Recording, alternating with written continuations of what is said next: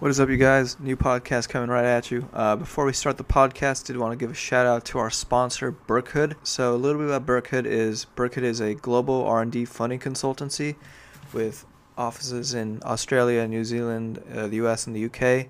They work with startups and businesses in accessing funding through R&D claims and help them maximize their. Berkhood taps into the expertise of more than 15 years in the global R&D tax incentive landscape and across industries, combining both technical and financial knowledge to help clients access innovation funding. So if you're a startup CTO or founder, or you're in a startup and you think that, or if you guys spend a good amount on research and development and product development, and don't know that you guys can claim a refund or tax incentive from it, please do reach out to Berkhood. I got my good friend Kenneth over there. We'll be dropping a link in the podcast description for you guys to check them out more in detail. And yeah, without further ado, guest today on the podcast, Mohara Ventures is coming on, and yeah, looking forward to you guys hearing the episode. What's up, Star Mindsets listeners? Dan here with Earl, and today we got a lot of fun stuff to talk about. We actually have the founder of Mohara Ventures, which is a last time I checked, a product development company that helps startups in the early stages from seed to Series A sort of work with creating an MVP, or think. I'm sure we'll get into a little bit more in detail, but. Yeah, today we have Richard Sams, the CEO of Mohara, and Benji Fisher, an associate over there. So without further ado, welcome, guys, and happy Wednesday. Thank you very much. Thank you for having us. Welcome.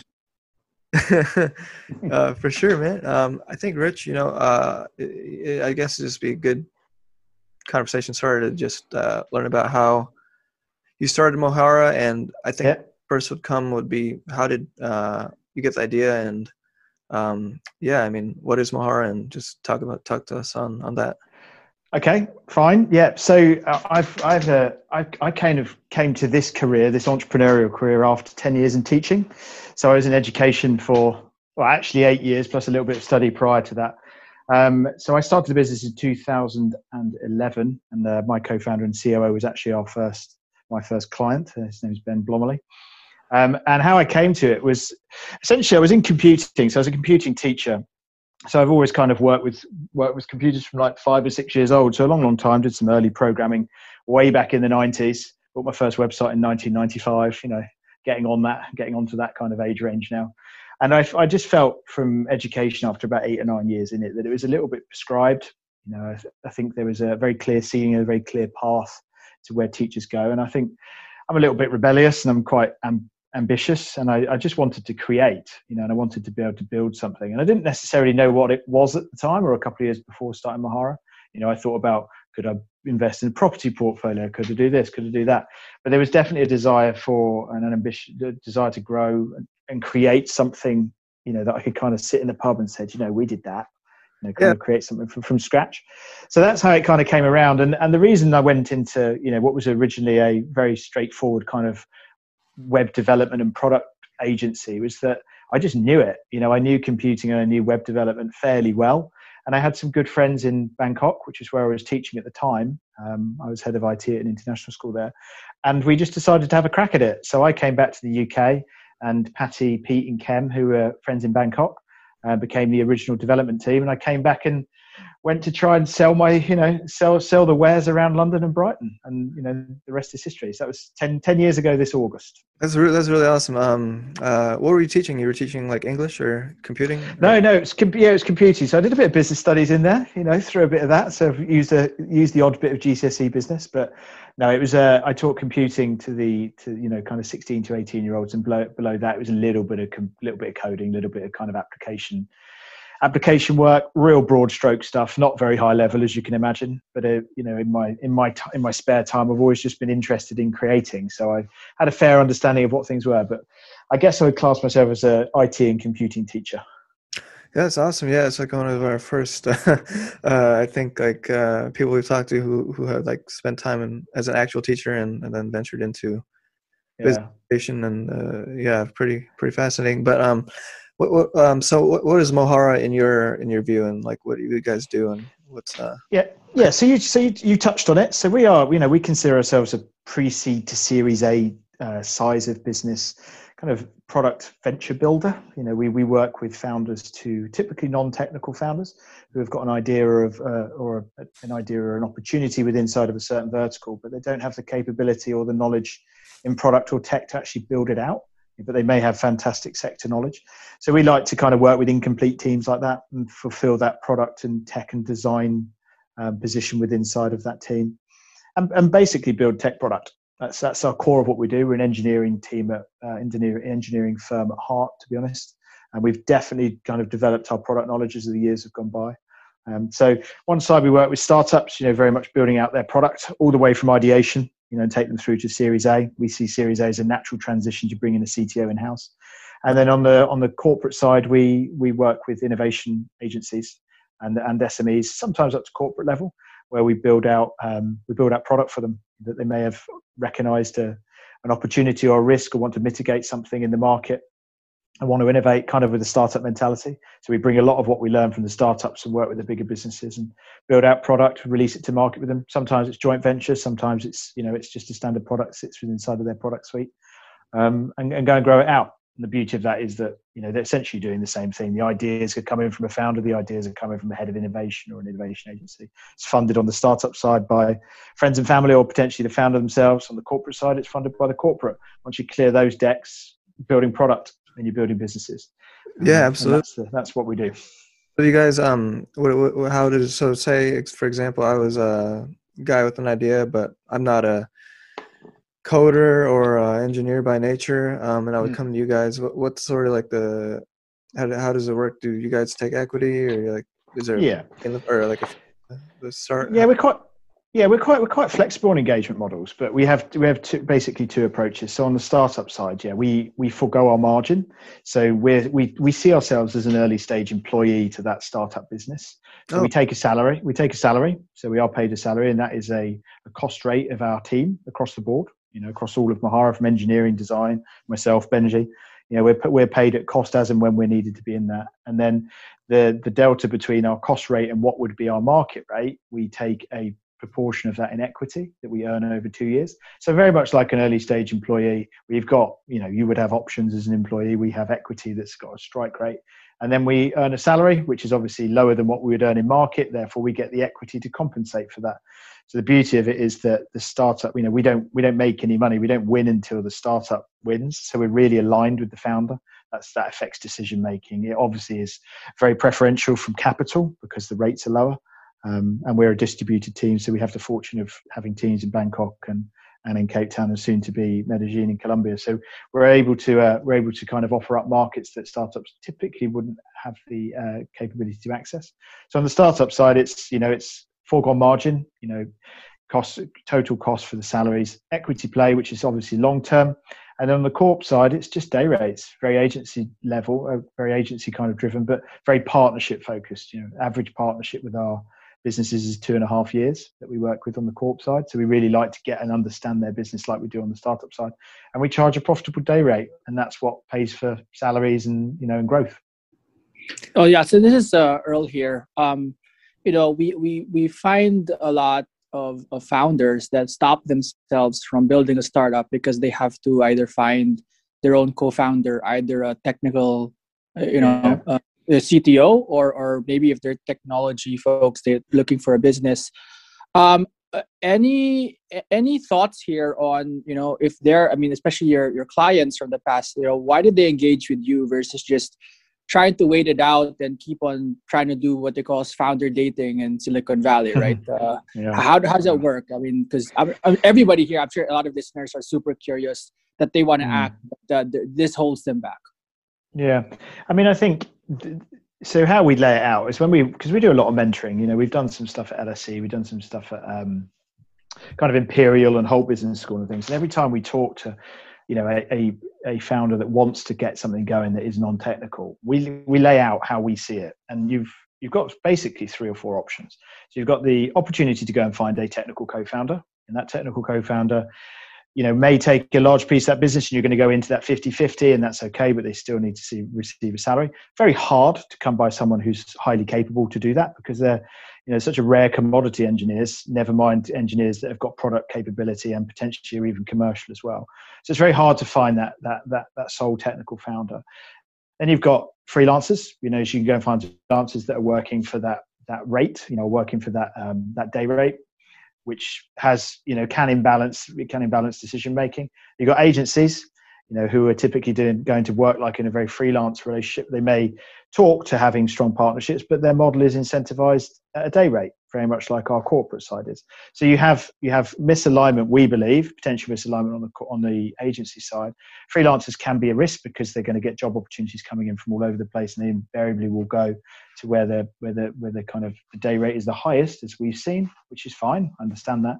And then on the single technical co-founder route, it's just really hard to find somebody. And there are great stories of people finding each other, but it's quite rare. And I suppose the other side of that is, I think over 60% of the reasons a lot of startups fail is a breakdown of human relationship.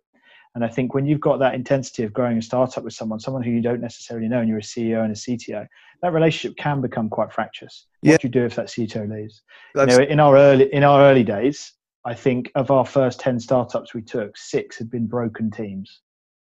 So the ones that had fallen out, the CTO, CEO had fallen out. Wow. So yeah, that's what we think. That's awesome. Yeah, and it's pretty interesting that you guys are in 4 different continents or 3?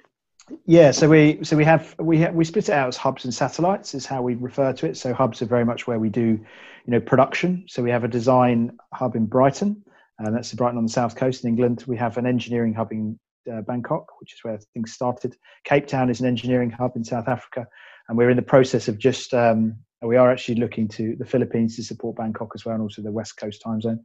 And we're moving into Colombia. Should have been last June, but we should be moving there, I would think, April, May. And then we have satellites, which is London, which is HQ. We have an office in Dallas, so we can move into the Dallas and Austin region. And we're hopefully very, very close to opening up in just outside of Brussels, which may seem like an interesting choice, but we found a fantastic person, we believe, that can stretch across Paris, Amsterdam, and the Brussels region, so we can get a bit of a foothold into mainland Europe as well. Well, I've got to ask you, how is it kind of just building your own company in different geographies? I mean, is there a language barrier? Is there a Yeah, it's a challenge, dude. It's a challenge. Yeah, no, so Ben and I had a lot of interaction with Thailand early on. So we could work tremendously well with the Thai culture, but it's really, the Thai culture tradition is very, very different from a South African culture. And then you start to add in a Latin American culture and a US culture and a British culture. It's a huge challenge, and it's something that we do wrestle with, and something that we're very much on the front foot with.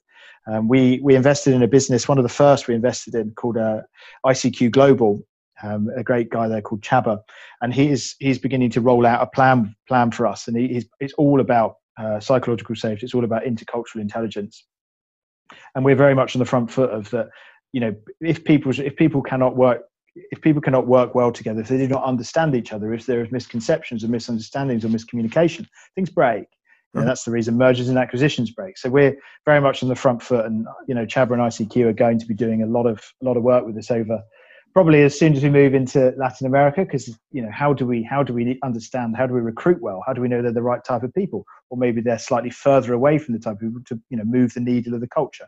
It's a real challenge, but we do our best, and we do a lot of translation where we need it. We try to recruit in English with English speakers as much as possible, but it's not always possible. And we're just open. We accept that it's not going to be necessarily perfect the whole time, and we try to instill a culture of kind of acceptance, I guess. What do you want to expand to different continents? Was it just you saw that there was a need, or you just felt like you had to, or what kind of motive? Why did we do it, do you say? Kind of. It's kind of just. Yeah. I mean, I'm a bit of a megalomaniac, I guess, a bit ambitious. I mean, I want us to be the premium, the place to go to if you're a non-technical founder. And I know that the UK market, we've scratched the surface on it and we're doing well. We know that we've got to support with engineering for those time zones, which is Bangkok and Cape Town. And the US is a massive market. It's a huge market, one that I think we can really affect change on, because I've spoken to so many people over the last 3 or 4 years, and we made the move to go there. We are interested in potentially Australia and Singapore as time comes, but it's really a case of this problem is all over the world. It's having startup founders. It's particularly in developed markets where engineering is a scarce resource and tends to be very expensive. This problem is prevalent. And if it is, therefore we can operate. And I would like us to go and do that, because there's so many ideas out there not being built because there's no access to actually having the capability to do it. And that's our goal, really. Build great businesses with great people wherever they are. Just early. No, sorry. Go ahead. No. I would just add to Rich's, compliment what Rich is saying. And Rich probably doesn't give himself enough credit about this, where he's kind of put bets on countries that you might not have traditionally thought as being incredibly forward in technology. Countries like Thailand or South Africa, which no one would have necessarily have thought, okay, I'm going to build out a tech team in South Africa.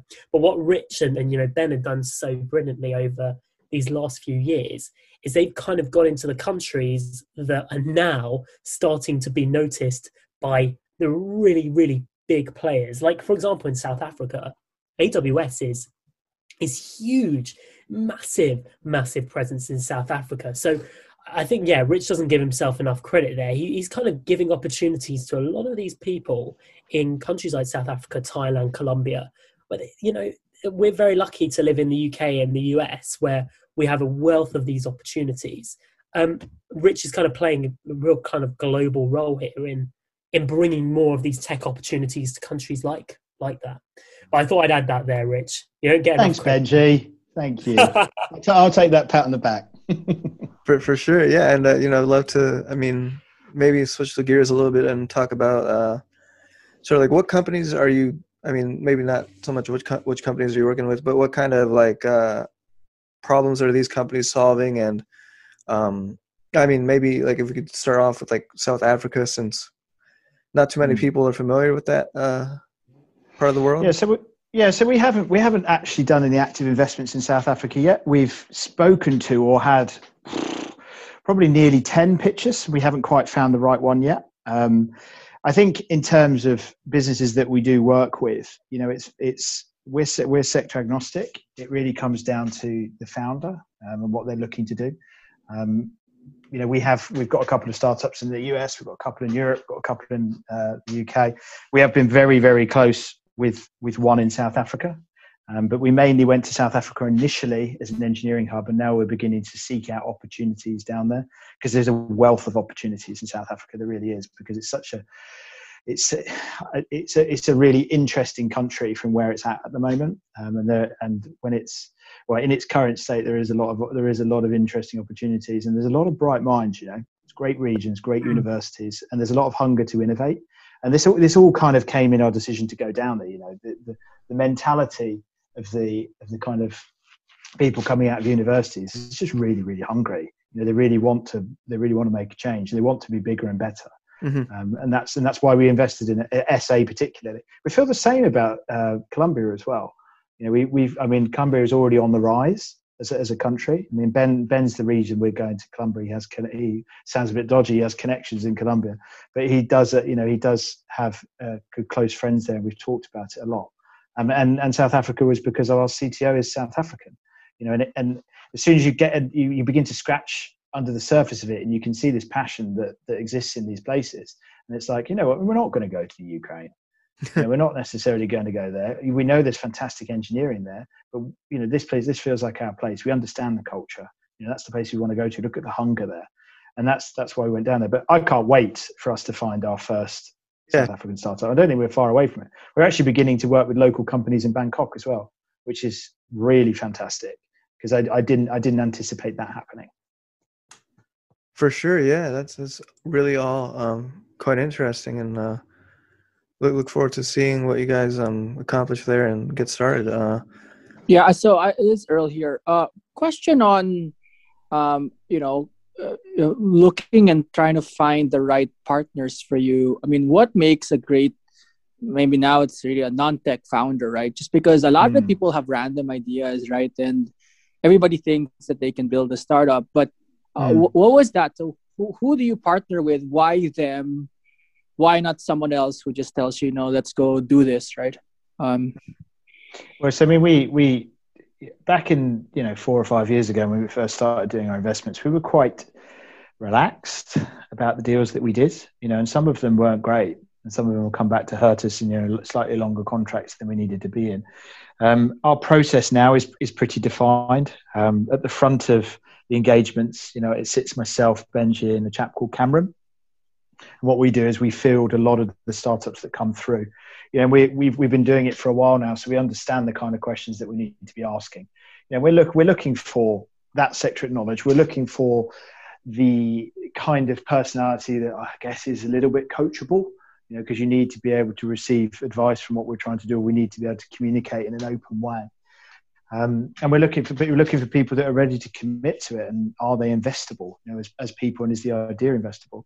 We then take a fairly quick run through the business plan and sense check it as a first stage group. And if it makes it through the three of us, if that business makes it through, then we push it through to our investment committee, which is a chap called Robert, who is our chairman, Ben, co-founder and COO, and Etienne, our CTO. And then that is a deeper dive where the startup has to pitch. Because we only do 6 of these per satellite, so we'll do 6 in London a year and 6 in Dallas a year. So and we probably see north of 200. I would say. I would think that's probably how many we see across the business at the moment. So we have to be very picky. But for me, I'm very much set around the human part of it. Is this a person that we want to go into a marriage with? Because we are building a business together. So I sit very much on that. Cameron's very analytical, and Benji's very product and human focused. So I think, Benji might be able to add to it, but that is what I look for to get through that first kind of fence. And then beyond that, then it's down to the guys to really start crunching some numbers and some concepts. Have you guys heard of On Deck? I'll explain why I'm giving that comparison in a minute. Yeah. On Deck, like the fellowship, or On Deck? The fellowship. I'm part of On Deck, but I'd love to hear the analogy. Yep. Okay, so it's probably not a like-for-like analogy, Earl, but one of the main things about On Deck is building out a community of founders, all who are experiencing the same kind of difficulties and are kind of feeding off of one another. And another aspect of On Deck is that, like Rich said, you find people who are coachable. You find people who are open to learning and open to going on a bit of a journey and learning how they can change themselves or adapt themselves in order to improve the startup that they've founded. So something that I look for when we're kind of interviewing startups or seeking out those startups is that they've got that open-minded, they've got that open mind, that they feel that they don't know it all. And also as a result, we're starting to build a bit of a community of these founders, like similar to kind of an On Deck, where we've got people from property tech and finance tech and advertising technology, and all these people are starting to actually talk to each other. So for a great example is we've got a guy called Dean, and he runs a really great property tech company called Evo, and he wants to partner potentially with a fintech startup that we created called KikaPay that we helped find. And what we try to do is, in finding those founders, is are they open to community? Are they open to learning as well? So that's another thing that I kind of look for too. Will they fit into the community we're trying to build? Yeah, and I think just as last point on that, we want a differentiated portfolio, but we want a portfolio that also, marries with each other. Benji just touched on there. We're looking at the retail space, which wasn't something that I've been looking at, but the KikaPay open banking solution that we've got could link in really, really nicely with the retail piece that we're doing in America, which also links into an after-sales startup that we just invested in. So before we know it, we're beginning to build an ecosystem. And these founders are almost like current alumni, and they are beginning to share their stories and the kind of the learnings that they have. So, the human part of it and the coachability and that shared community like Benji just touched on is super important. It's not just the business, it's the person who's delivering it. Yeah, it's Earl here again. What's the reaction of VCs into this model? Just because, there's two schools of thought, right? Like some VCs are all about metrics and execution, and as long as you meet these metrics, it's a good business. Some are very like, what is the composition of the team, including the initial team? But this one is like kind of halfway in the middle. What's the feedback on investors, this type of model where it's a non-tech founder, you kind of are the de facto technology and product team, and then later on, only when they fund you, that maybe there's another professional that comes in at the executive level. All right, two parts to this, I suppose I'll touch on to begin with. So we're generally viewed favorably because we've done 22 investments on the startup side. I myself have been involved in north of 80. Across the years of the business, we built 180 odd products. So we've been there and we've done it. We don't know everything, and we learn every single day. But we're a very safe pair of hands, and potentially a safer pair of hands than a CTO or a tech person that has gone through one or two businesses, because that's the journey they've seen. They haven't necessarily seen everything. So we've got 22 businesses that we've invested in, multiple ones that we've seen from the corp side and the startup side. So we learn a lot. That also translates through the business. It's not a single person. If you're going to take on a CTO, like I say, it's that single person. They've got that skill set. They could be fantastic, right? But that's what they are. Mahara's a team of 70, and that means you get access to 70 minds, for that founding partner. So the breadth of knowledge that we can pull as a business that is invested and aligned with what you're trying to do, that is not profiteering anywhere, we're seeing really favoured from the VCs because we're viewed safer. I think what's also what they're pleased about is the fact that because we get underneath the kind of covers of a business. This is slightly later stage. If we're involved, how do VCs view the business to invest in? So if we've been in for a year or two, we've got fantastic insight, that an analyst just can't pull together in a month or 2 months. We're able to talk to the founder, we're able to talk to the product, we're able to talk to traction, we're able to talk to working mechanism, we're able to put the processes in that we've got. So we've got a great insight that a VC can then tap into, and we can talk extensively to this. So I think on the whole, we're viewed favorably. There has certainly been times where it's like, you need a full-time CTO. And we disagree. We don't think at seed stage you need a full-time CTO, because you're going to have a full-time CTO paid a lot of money who's going to be fixing bugs. And that's just not level appropriate. You don't need that strategic thinking at that level necessarily full time. Whereas with our model, you can say, okay, you've got a PO who could be our CTO. You dip in, you take his brain when you need his brain, but the majority of the time is production, and it's muscle to be able to get your work out of that. Or it might be Benji for some product, or it could be Cam for some financial analysis. So there's a real variety of what you can pick up and put down from what we've got in the team. So I think on the whole, we're viewed favourably, certainly from an incomplete team, because there's a lot of strength within inside of Mahara, and we've learned a lot across the years and continuing to learn. So I would say favourably to date. Haven't really had many rejections from VCs. Super interesting. Yeah. I love that explanation. And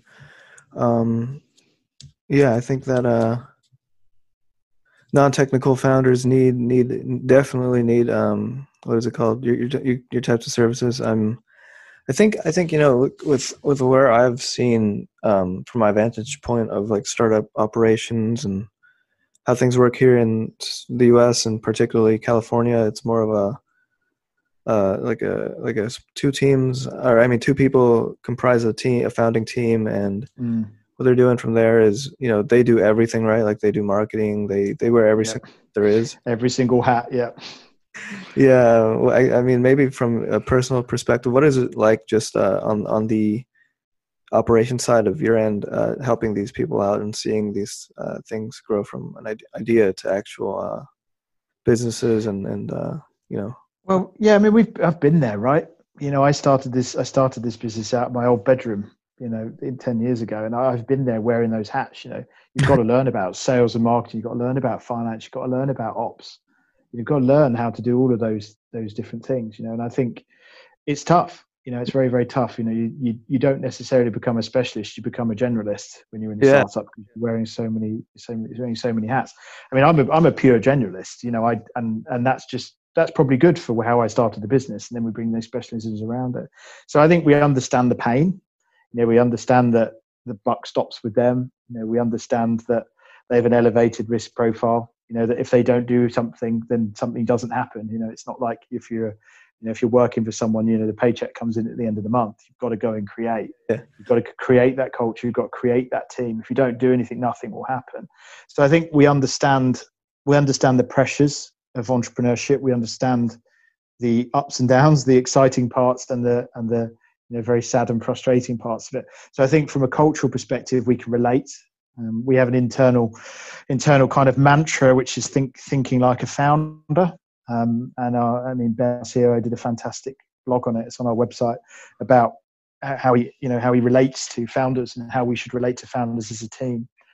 Because this business is their baby, and they're going to go to war for it, and they're going to want to make sure that it's a success because they've got things on the line, and we understand that that's what it's like, and because we've been there and we see it, we do it, we're in the trenches. So once you get through understanding that, and you begin to understand the psyche of an entrepreneur who's building a tech startup, then it's down to providing rigor and process for them, because they won't necessarily have done it before. How do they know how to write a user story with acceptance criteria and communicate that to an engineer and they don't know what they're talking about with tech, because that's not their thing. So we provide that rigor and that security and that safety and that process to be able to be as efficient in building what their vision is. With the operations that sit alongside that vision of what their product should be. So I think those are two sides of it. It's understanding the stresses and the strains, understand what it means to be an entrepreneur. We do, because we are internally. And then understanding that, Mahara is that rock. Mahara is that process to be able to activate this person, activate this idea. And I think that's where we're strong. I think we understand it. And then we've also got the capability to go and deliver against what is needed. Good. Well, I guess I want to switch gears here a little bit, Rich, on sure. More of you, right? The both of you on, at any point in time that you kind of knew that you were, not a teacher, but an entrepreneur, right? Or maybe something even when you were younger that it's kind of in your DNA. Just because we discover more and more in a lot of our conversations that there's typically some pivotal point in childhood or school time that made them realize that they might be more inclined to this type of path. Yeah, so I don't think I ever have had any light bulb moments. I wish I did. I think I had some crossroads early life to be able to definitely take more of an entrepreneurial route early on. I do recall a time where I managed to take all of my grandparents' kind of like garden games, like croquet and tennis and badminton, and lay them all out on the lawn, and then managed to sell them back to them for Jaffa cakes, which are, these little kind of Jaffa cake sweets. And I was making boxes of these things. So that was like age 6 or 7. So maybe I was just a cheeky so-and-so. I don't know, but I guess I've always had that ambition. When I was 18, I got my first student loan. I decided that I was going to work at Marks and Spencer's at a shop and then save the student loan to be able to buy a property in Brighton. And I had this big plan of how I was going to roll out student lets. Sadly, the property prices in Brighton decided to go like San Francisco, and I was slightly priced out of the market as a lowly student. But I guess it's always been there, that hunger to create. I think defining moments, I haven't necessarily got them, but I think it's always just been there, that ambition to grow and create and not have a ceiling, and to be a little bit free to be able to do that. And I think that's true entrepreneurship for me, is that I've got an idea, that I've got an opportunity where I can see this, and I'm going to go and pursue it. I'm going to go and take that risk. And I think I've just had that ingrained in me, even though my parents were a doctor and a biochemist and a teacher, but have always encouraged me to kind of give me that safety to go and do what I want to do. So no defining moments as such, but definitely some traits when I look back across the years, is like, wow, okay, you're definitely a bit of a wheeler dealer, but I got loads of Jaffa cakes out of it. So I was super happy as a 7-year-old, super happy. Benji, how about you?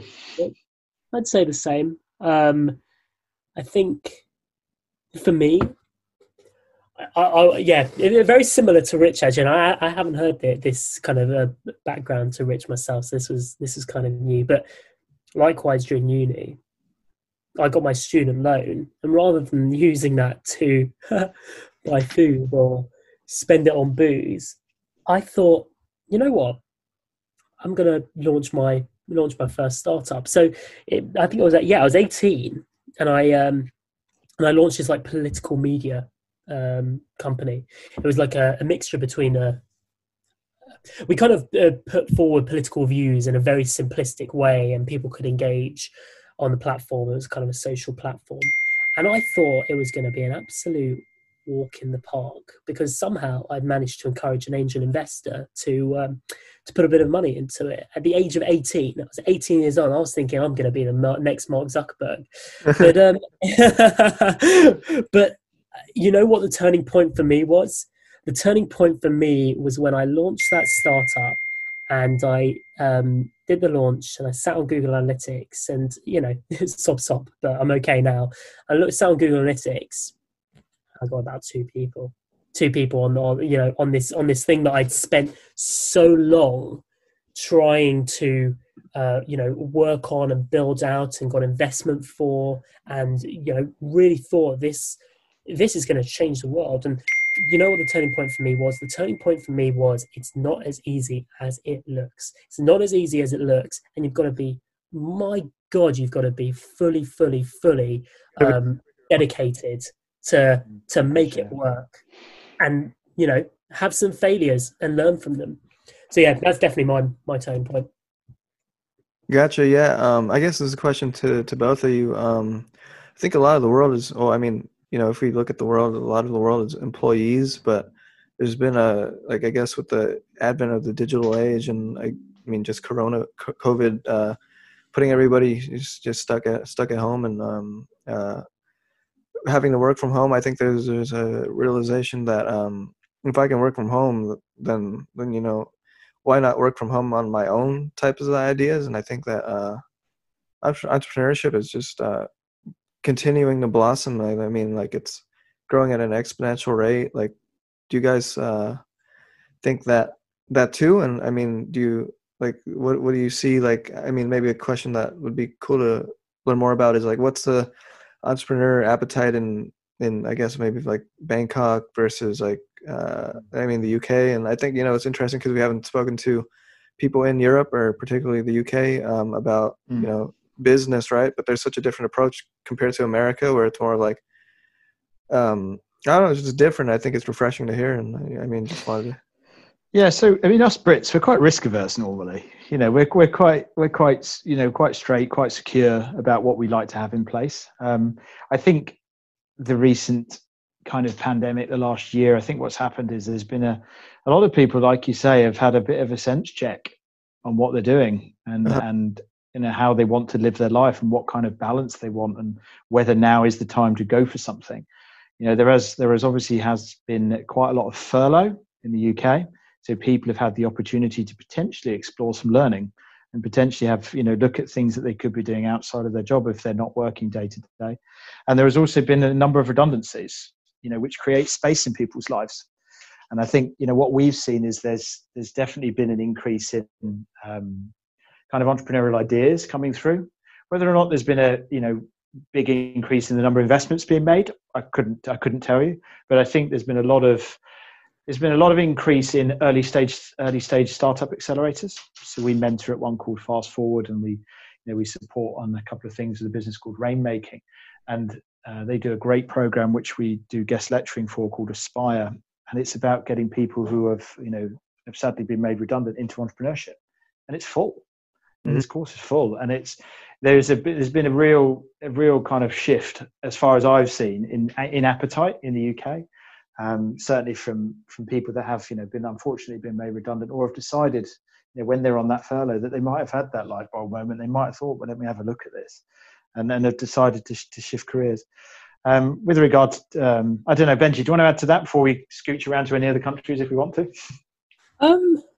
Yeah, no, I would say, and also different countries have different cultures and attitudes towards whether they want to create a startup or whatever. I just hopped off of like a Clubhouse. We're doing a Clubhouse with, funnily enough, he's the CEO of Chegg. And he talks about this idea that you don't always need to be a founder. You don't need to be that person who creates a startup. You could be like a top executive at a company or something like that. And I think that some different cultures have different ideas behind that. And there are some countries where they're like, yeah, I actually want to be that top executive and stuff like that. So it depends on the country as well. It depends on the culture. I think that's a great actual point into Thailand. I mean, my experiences of 10 to 12 years of working there, Thailand tends to lean that way. Culturally, it's very much about security. It's very much about the gravitas of working at a larger business. That is the nature of it, and therefore, the Bangkok startup scene is very, very different to the startup scene in the UK, to the startup scene in South Africa. It's slightly less hungry, from what I've seen, and that's driven by those cultural influences for sure. Absolutely, yeah. It's a great insights from you guys, and definitely got to learn more about the parts of the world that not used to. You should also travel to them because they're all beautiful. We happen to have chosen offices just in stellar places. Yeah. Bangkok's great fun. It's right by the islands. South Africa, Cape Town is stunning, absolutely fantastic. Colombia is near, Medellin, beautiful. Cartagena. We know what we're doing. It's not just fluke. It's all because we get to travel there when COVID's over, and have a great time as well. You know what? I didn't think about that, but that's true. I mean, maybe that's interesting advice to founders that looking for kind of teams from other geographies. Is you kind of want to be there, right? Because you gotta meet your teams and build that culture there and make sure that you enjoy flying there and look forward to it versus to dread it. So I love that insight. Maybe I want to go to the last part of our conversation here, and our three kind of signature questions in startup mindset. So let's start with the first one, which is if each of you maybe just summarize your own personal startup mindset in maybe 1 or 2 sentences, what would that be? Who's going first, Benji? Oof.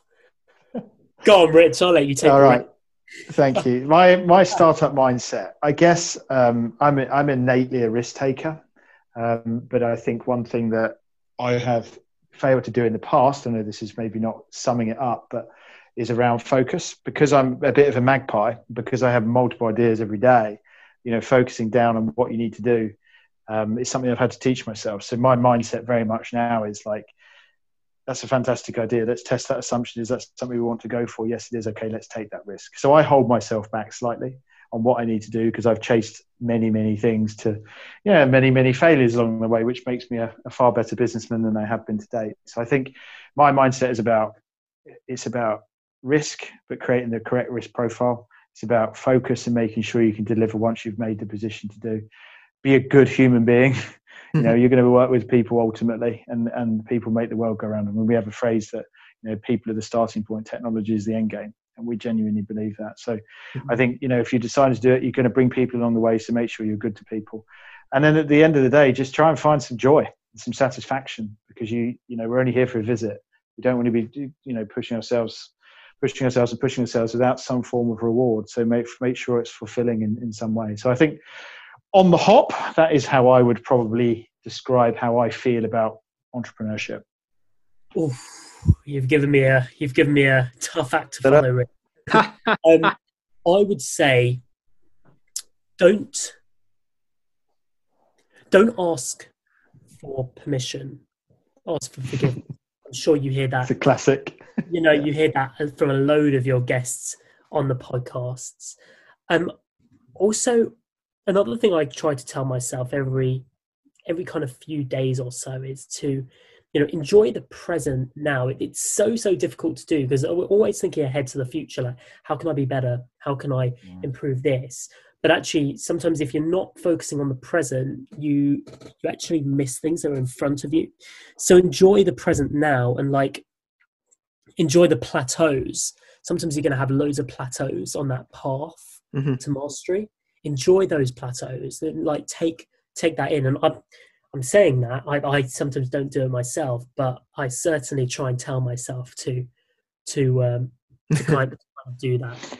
I think just to jump in on that, sorry, Benji, I totally agree with you. When I was having a bit of a tough time during the pandemic last year, it was, just adjusting to everything, and it was just hard to not be around everybody. I was having a bit of a grumble to my dad. I just said, "Oh, we've got to get here, we've got to get here, we've got to get here," and that kind of push drive stuff. And he said, "Look, life is, you've got to be present." He said, "You've got to learn to love the process. You've got to learn to love the journey." And I had this on my iPhone screen for about, I don't know, 6 or 7 weeks. And it's, everyone talks about goal setting. It's like goals. You've got the goals, you've got your targets, you've got your targets. You don't actually think about loving the bit to actually get you there. If you love the bit to get you there, that's the work piece. If you love that, then it just flies by and you achieve your targets because you're thriving. You're in that flow.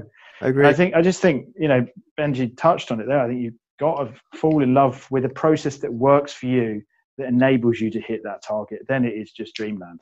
Then things start to happen. For sure. I definitely love it. And I'll ask the second to the last question before Dan wraps it up. You maybe alluded to this already, but if you had to take a time machine and go back to your 20-year-old self and you met him, right, for each of you, what would you tell him in order to pursue and to cultivate, the startup mindset that you guys just talked about today? Okay, right. 20-year-old Rich. Well, being the complete visionary that I was at 18, I was studying education and computing, and I produced a multimedia piece of software. So I wrote this software, and I think most teachers on that course couldn't produce multimedia software. So I produced it, and my lecturer pulled me aside and he said, "Right, you're on the wrong course. You need to go and do engineering or web development." And I said, "No, I'm not going to do web development. I can't see that there's any money in the internet," is what I said. At 18, like a true visionary. So I would probably track back to that 18-year-old and say, hang on a second. You've got the capability to have ideas. You've got the raw skills to be able to, create, be able to write code. So I think I would say, okay, just breathe a second there. If you've got the capability to execute, or you've got the people around you to capability to execute, you might be able to follow things a little easier than the roundabout journey that I've done it. So that's probably a bit of a crossroads segue that I would do, change. But in terms of encouraging, or what would I say to myself in terms of encouraging the mindset, I would probably encourage myself to take a few more risks at that age. I think I was I was quite risk averse as a 20-year-old, and that was a confidence driven thing, probably a little bit of imposter syndrome in there, and I was a bit nervy, and it took time for me to develop as a person to be able to have the courage to be able to go, I back myself. Mm-hmm. So I would have probably said, stick to computing, build some software, and also believe in yourself a bit more than I probably did back then. I think that's what I'd do. That's awesome. Well, I'm that was the 20-year-old me was only a few not years that long ago, eh? But I would say that I'm starting to learn that I need to really focus in on one thing. And I was trying to spin so many plates at the age of 20 and do so many things. I kind of still do today, but I'm getting a lot better at it.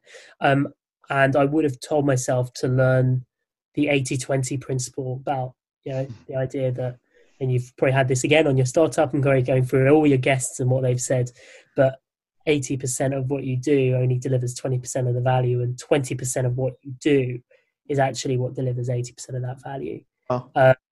So that's something I tell myself today for sure. Yeah, I love both of those answers, and definitely think that it's really kind of inspiring, and definitely a lot to take away. I think the last question here is it's been a great podcast, and I think the last thing we ask is well, you kind of alluded to it, Benji, right? Like what kind of books or things that you draw inspiration from. Doesn't have to be a book, but I guess just people, or I don't know, man, just anything that you two gain inspiration from to power through these challenges that you may have experienced.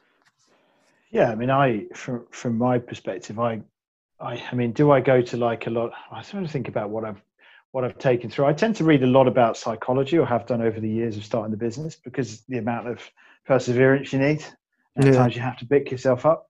Obviously, we've all heard about grit and things like that, but I think I've gone through those books. I think the things that get me inspired are the founders' stories, knowing that I'm not the only one going through that when I was starting it. So, I think the Hard Things About Hard Things was a great book for me to read. I read Shoe Dog about Nike.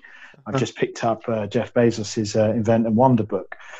So I think I myself, How to Win Friends and Influence People way back in the day. Am I doing the right thing when I talk to people, even though it's a bit of a dated approach now? So I think I kind of flex through this, the standard grit and perseverance that you need, but then also inspiring stories, because these people have gone through it and they invariably go through the same stuff that everybody goes through. I can trace a lot of what the first 5 years before Nike got anywhere, it's very similar to us, same challenges. Before they really picked up as a product, I was like, crikey, that's the same. And when I read the Struggle, which is a fantastic chapter with Inside of Hard Things About Hard Things, I read this and I said, Dad, look at this page. He says, well, that's us for the last 6 years. I was like, exactly. But, he invented Netscape and now it's on one of the biggest VC firms in the world. So we're going to get there. So I do that. I think short-term, short reads, I am addicted to First Round Capital. Sure. Philadelphia. I think they're fantastic. Had the opportunity to meet the founder once, one of the founders. And then I think they're really cool. I like the way they write. I think they're insightful. It's quick reads. And then it's broad medium stuff, whatever kind of punches through and whatever the team share on our knowledge channels, but really broad. But I think mainly inspiring stories for me, show that light that it's a journey that everybody was on. You don't just get there. Cool. Benji? So I'm also a big fan of philosophy and psychology, and I did my degree in politics. I would say there are a few names that I would really recommend to you read. There's a guy called Alain de Botton. I would absolutely, in a heartbeat, if you haven't read his stuff, take a read of School of Life. And it's not necessarily focused on business, but he talks about everything from, the role religion plays in the world at the moment, the role art plays, and how we can shape a much better society and how you can live a little bit of a better life. I would also, from a business perspective, the Lean Startup, it gave a really good background for me onto how you build a startup. And then, so I'm Jewish, and we have like a kind of community leader in the UK, who unfortunately recently died a few months ago, and his name was Lord Rabbi Sachs, and he wrote a book called Morality, and it's something that I hold like really close to my heart on my sleeve kind of thing, where he talks about why we need morality and how we find it, because I think a lot of people are on autopilot at the moment and aren't necessarily thinking about how they can kind of help the world. So those are definitely some of the names, and I'm sure there's loads of business names that I can list through, but you've probably heard all of those on your podcast. So I thought I'd give a bit of a different feel. I think it's worth saying that Alain de Botton has fantastic YouTube videos, and Brené Brown as well, and people like that all should be checked out on YouTube as well. If you're not going to go and buy a book, 20-minute speech, it's just amazing. There's a great one on emotional education. It's just fantastic. I'm glad you've mentioned him, Benji. He's really good, really enjoyable. Yeah, it's great. For sure, yeah. I think that does it. Almost does it for the podcast. We'll definitely, look into those pieces of material, and I'm sure listeners will too. We're also writing a book, Earl and I, at the same time. So great. I don't think that ever got mentioned, but yeah, I mean, I'd love for you guys to check that out one day, right? Yeah, for sure. Great. Well, gentlemen, thank you so much for your time, and looking forward to more collaboration. And I'm sure the listeners would love to connect with you. Yep, absolutely. More than welcome. And thanks for having us, chaps. It's been really enjoyable. So how can people find Mahara, or you guys like stuff? Yeah, so mahara.co, so mohara.co. It's our website. And then we're just Benji at and Richard at those URLs. And you feel free to reach out, anybody. We're happy to chat. For sure, yeah. Thanks for the time again. Thanks very much, guys.